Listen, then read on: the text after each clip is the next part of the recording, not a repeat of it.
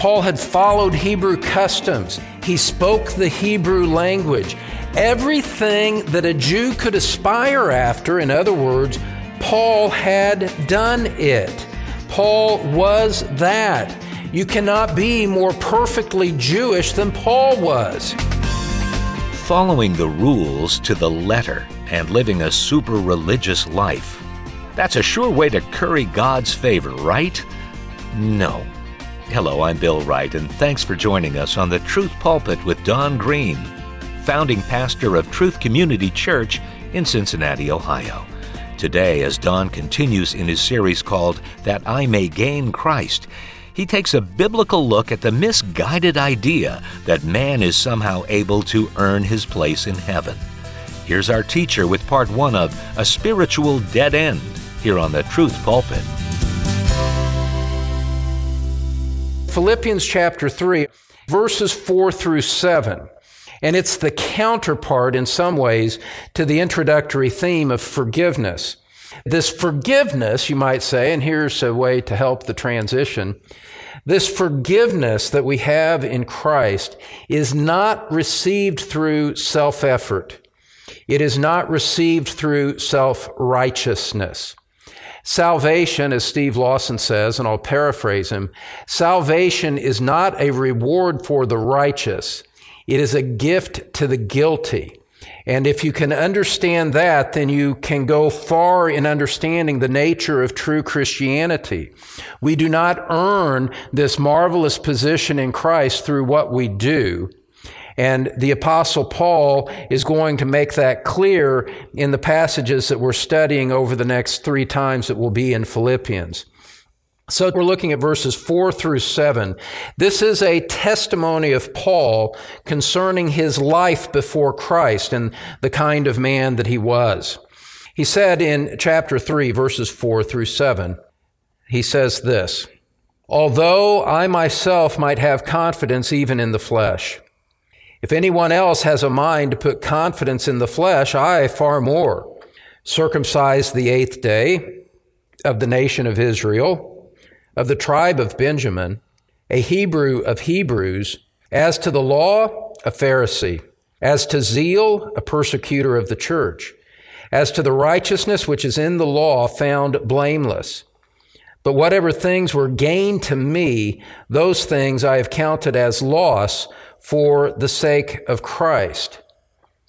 Now, we looked at those first 3 verses and saw that there was a contrast between false and true religion. In verse 2, Paul said, "Beware of the dogs, beware of the evil workers, beware of the false circumcision." And we saw that there is a warning there against ungodly, immoral men. There is a warning against trying to earn salvation through self-righteousness. And there is a warning against pursuing a religion that is based on religious ritual. Those are all marks of a false gospel. And by contrast, we saw in verse 3, the true gospel is spiritual in nature. Paul says we are the true circumcision who worship in the Spirit of God. There is an indispensable inner dynamic to salvation. We worship from the heart, not simply in our outer flesh.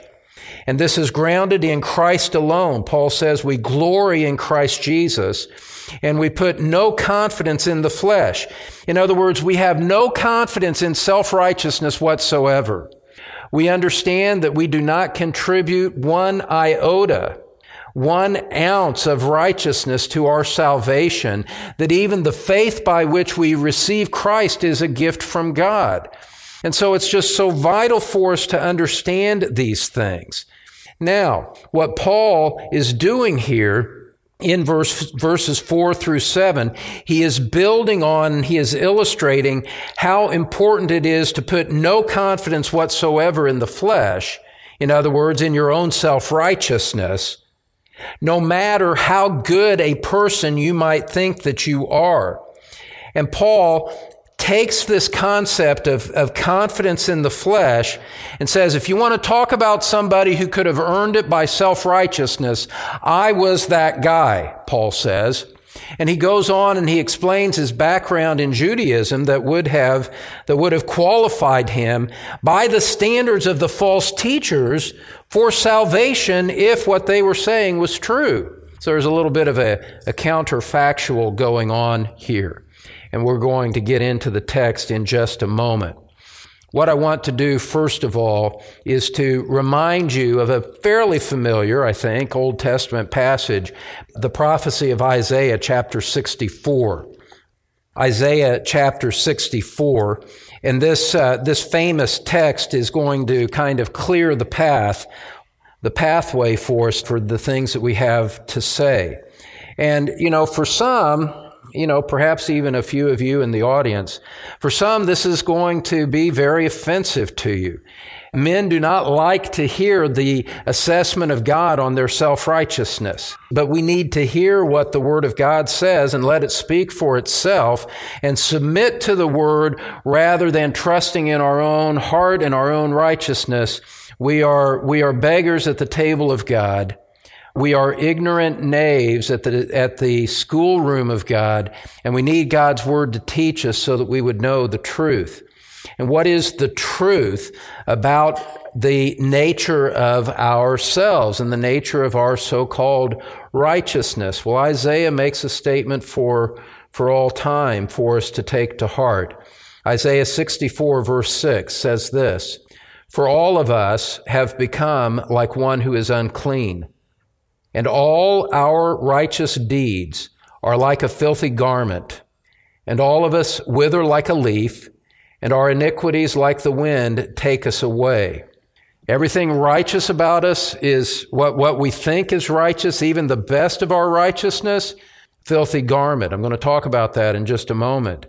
What is our sin like? Our iniquities. And what are we like? Well, we're shriveled up, old, dry, brittle leaves that blow away with the wind, and our sins are blowing us away. We are under the power and under the force of sin in a way that we have no control over and that we have no ability to change. Now, that phrase, filthy garment, there in the Hebrew, could literally be translated a garment of times. This is somewhat graphic, but it's the picture that the inspired writer of Scripture chose to use. The commentator Edward Young says this about that phrase, filthy garment. And I'm not going to apologize. This is just what Scripture teaches us, and it's important for us to receive it on its own terms and not soften the edges of it. Young, who is a famous commentator and was a great scholar, said this. He says, "Filthy garment refers to the menstrual periods of a woman. It stresses the character of sin as pollution and points to its disgusting nature. The righteous works that the people could present before God were, even in their own eyes, as disgusting and filthy as the menstrual cloths of women.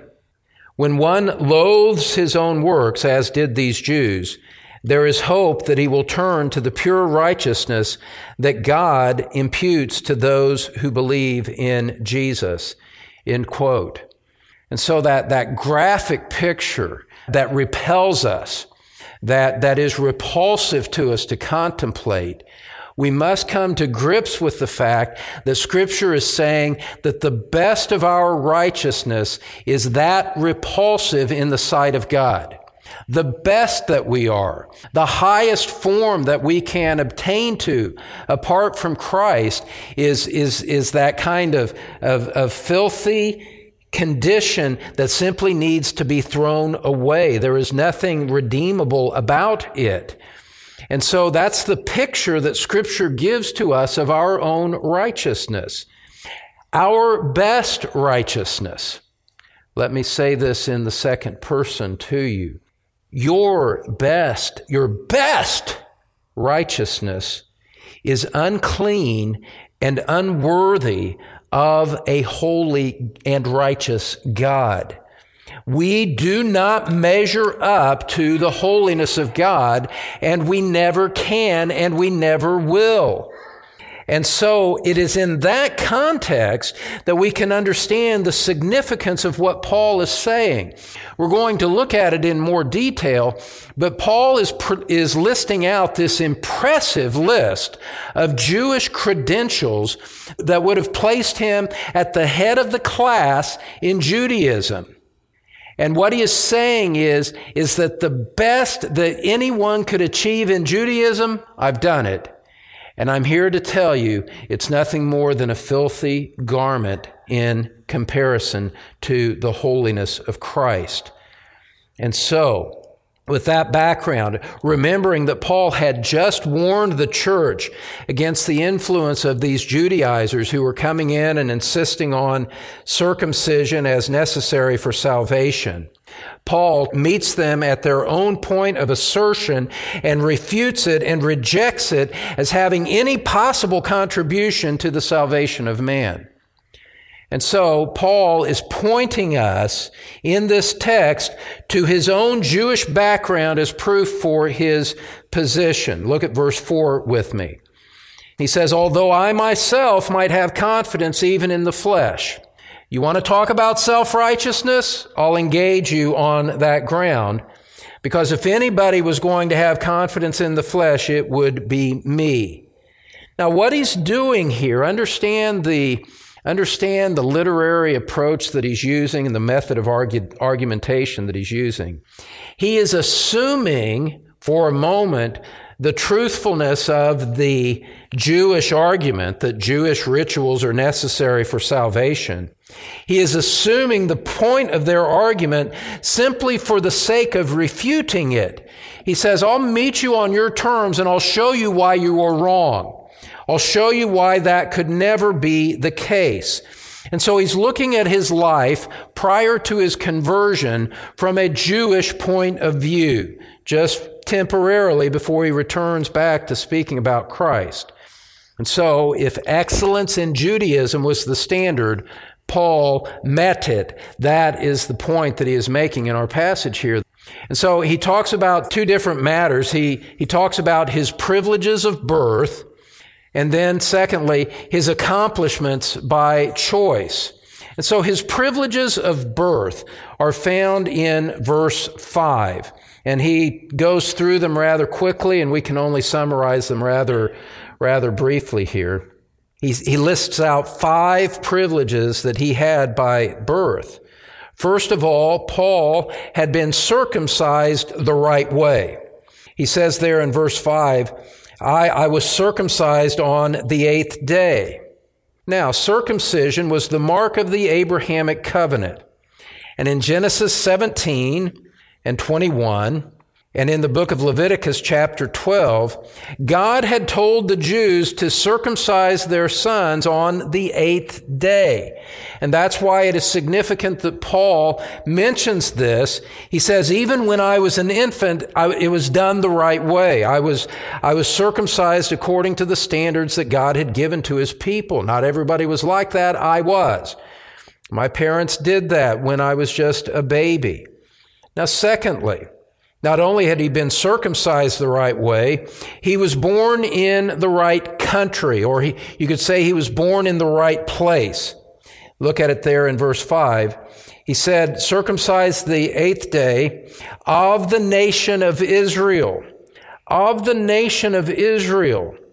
The true Jews were direct physical descendants of Jacob. Paul was not a convert to Judaism. He was not a proselyte. He was a physical Jew. He was genetically Jewish, in other words, and could trace his line back to the proper patriarchs. And so he'd been circumcised the right way. He was born to the right people in the right place. Thirdly, you remember that Israel, the people of the Jews, there were 12 tribes. Paul was even born to one of the preeminent tribes of the 12. He says in verse 5, circumcised the 8th day of the nation of Israel, of the tribe of Benjamin. Now, Jacob's 12 sons had become the heads of national tribes in the Old Testament. And the tribe of Benjamin had distinguished itself in history. The first king of Israel, Saul, came from the tribe of Benjamin. Benjamin was one of only 2 tribes that stayed loyal to the throne of David in the divided kingdom. And so there is this rich history in the tribe of Benjamin, from the first king to being loyal to the true king, David. Benjamin was a distinguished tribe, and Saul was born there. He was a Jew among Jews. You can see the case that he is building here. Fourthly, he says there in verse 5, he said, I'm a Hebrew of Hebrews. In other words, Paul was born to genuinely Hebrew parents who spoke the Hebrew language, and his parents kept Hebrew customs. Look over at the book of Acts, chapter 21, for just a moment. Acts chapter 21. Paul said in Acts chapter 21, verse 39, he said, I am a Jew of Tarsus in Cilicia, a citizen of no insignificant city. And when he spoke to the people in verse 40, he spoke to them in the Hebrew dialect. And so Paul had followed Hebrew customs. He spoke the Hebrew language. Everything that a Jew could aspire after, in other words, Paul had done it. Paul was that. You cannot be more perfectly Jewish than Paul was. And the false teachers could not match Paul in that Jewish attainment. And so what's he saying here? What's the point that he's making? He says, even in my ancestry, even by my birth, and what happened in matters that I had no control over, I belong to the inner circle of the best that Judaism has to offer. That was my life before Christ. And so his credentials were impeccable. And keep that in mind as we go into the second point here, his accomplishments by choice. His accomplishments by choice.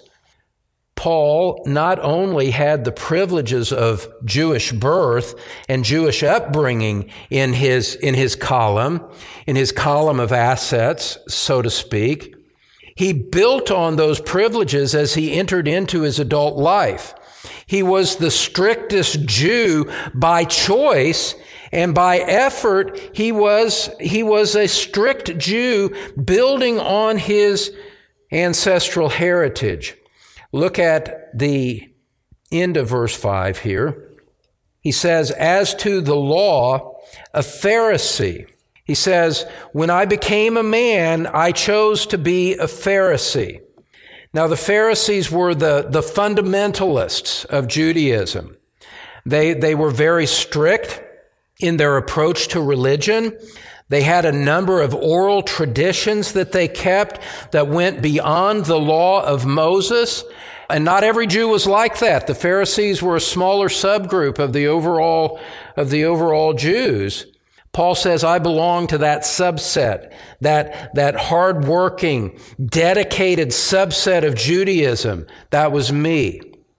And then he goes on and he talks about his attitude toward his religion, what his heart was like toward his religion. In verse 6, he says, as to zeal, as to what motivated me, as to the energy that I brought to my religion, he says, I was a persecutor of the church. In other words, when Christianity started to rise up and there were starting to be converts preaching Christ, Paul said, before I was a Christian and I was embedded in my Jewish religion, I was so zealous to protect the truth of my religion that I went out of my way to persecute those who were opposing it and preaching something contrary. Paul proved his love for his religion by hating those who threatened it. You may remember at the end of Acts chapter 7 that he guarded the coats of those who stoned the martyr Stephen. You may recall that he had received authority to bind Christians and take them to Jerusalem for trial. That is how great his zeal was. He affirmed the stoning of Stephen, And he took on himself the responsibility to get authority to take Christians and to bind them for a trial for heresy in Jerusalem. This is a man of great zeal for his religion. And finally, you see that he, in terms of what was required of Judaism, he says, I was blameless in it. Look at verse 6 again. As to zeal, a persecutor of the church, as to the righteousness which is in the law, found blameless. Now, Paul here is not speaking of moral perfection. He's not claiming utter sinlessness there. He's simply saying this. He's saying, my life as an adult Jew, my life as a member of the strict set of the Pharisees was exemplary. No one could have charged me with failing in any responsibility of Judaism. I had my act together as a Jew. I had everything that Judaism could give. I had everything that Judaism could require from me. And I had it all. And so now, for a moment, put yourself in the sandals of a Jew, an unconverted Jew who is reading this, and you can see how overwhelming the case that Paul has made for his accomplishments in self-righteousness. He was born in the right way. His adult life had carried that on and furthered it even more in the moral choices that he made. He had everything that Judaism could give and could require. Now, one writer summarizes Paul's argument here in this way, and I quote, he says, his superiority put Paul in a class of his own. Listen well, Judaizers, those of you who would import the laws and strictures of the Old Covenant back into Christ and His church. Listen to what this spiritual Superman has to say.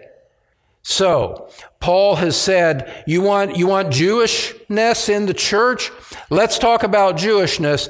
I am the model Jew. I was the model Jew. And I can meet everything that you require from people.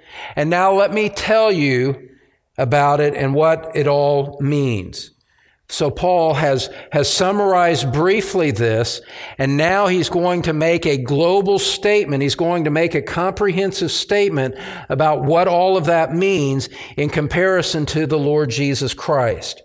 And so point number 3 here is you see Paul's assessment of it all. We have seen his privileges of birth.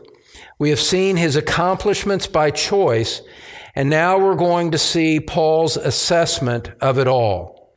Paul, you could say, was the perfect Jew. And how did he assess that in his spiritual past? Look at verse 7. It's stunning. He says, but. He's going to give a contrast here. For all of the perfections of my Jewish experience and my Jewish qualifications, let me tell you something by way of contrast. Whatever things were gained to me, in other words, those things that contributed to the sense of self-righteousness that I had, those things I have counted as loss for the sake of Christ. He's using terms of accounting here. His prior righteousness, he talks about as beforehand, he considered them to be spiritual credits on his account. I had built up this bank of righteousness based on who I was and what I had done. And he says, everything that I thought was a credit to me was actually a debt. It was actually something that was working against me. It was something that was creating bankruptcy in me rather than advancing me in righteousness. Indeed, all of our best efforts at being righteous and somehow earning our way into heaven fall woefully short. Salvation is found in Christ alone. Well, friend, thanks for taking the time to study God's Word with us today. There's more from Don Green and the Truth Pulpit coming your way next time. Do join us. Just before we go, if you'd like to receive some free teaching materials from Don to add to your study library, well, it's as simple as going to the Truth Pulpit website at thetruthpulpit.com. Here's Don to tell you more. Well, thank you so much for joining us today on The Truth Pulpit. I want to let you know that we have a number of topical series available for download or CD request at our website, thetruthpulpit.com. Over the years, I've tried to address controversial matters that confuse Christians, issues like the place of Roman Catholicism, anxiety, transgenderism, homosexuality, and the charismatic movement. You'll find series on those topics and so many more at our free offers link at thetruthpulpit.com. I invite you to take advantage of them all. And as we say goodbye for now, I commend you to Christ and the word of His grace, which is able to build you up and give you an inheritance among those who are sanctified. God bless you. We'll see you next time on The Truth Pulpit. Amen, and thanks, Don. Again, friends, if you'd like to have any of the free materials Don mentioned, do go to thetruthpulpit.com.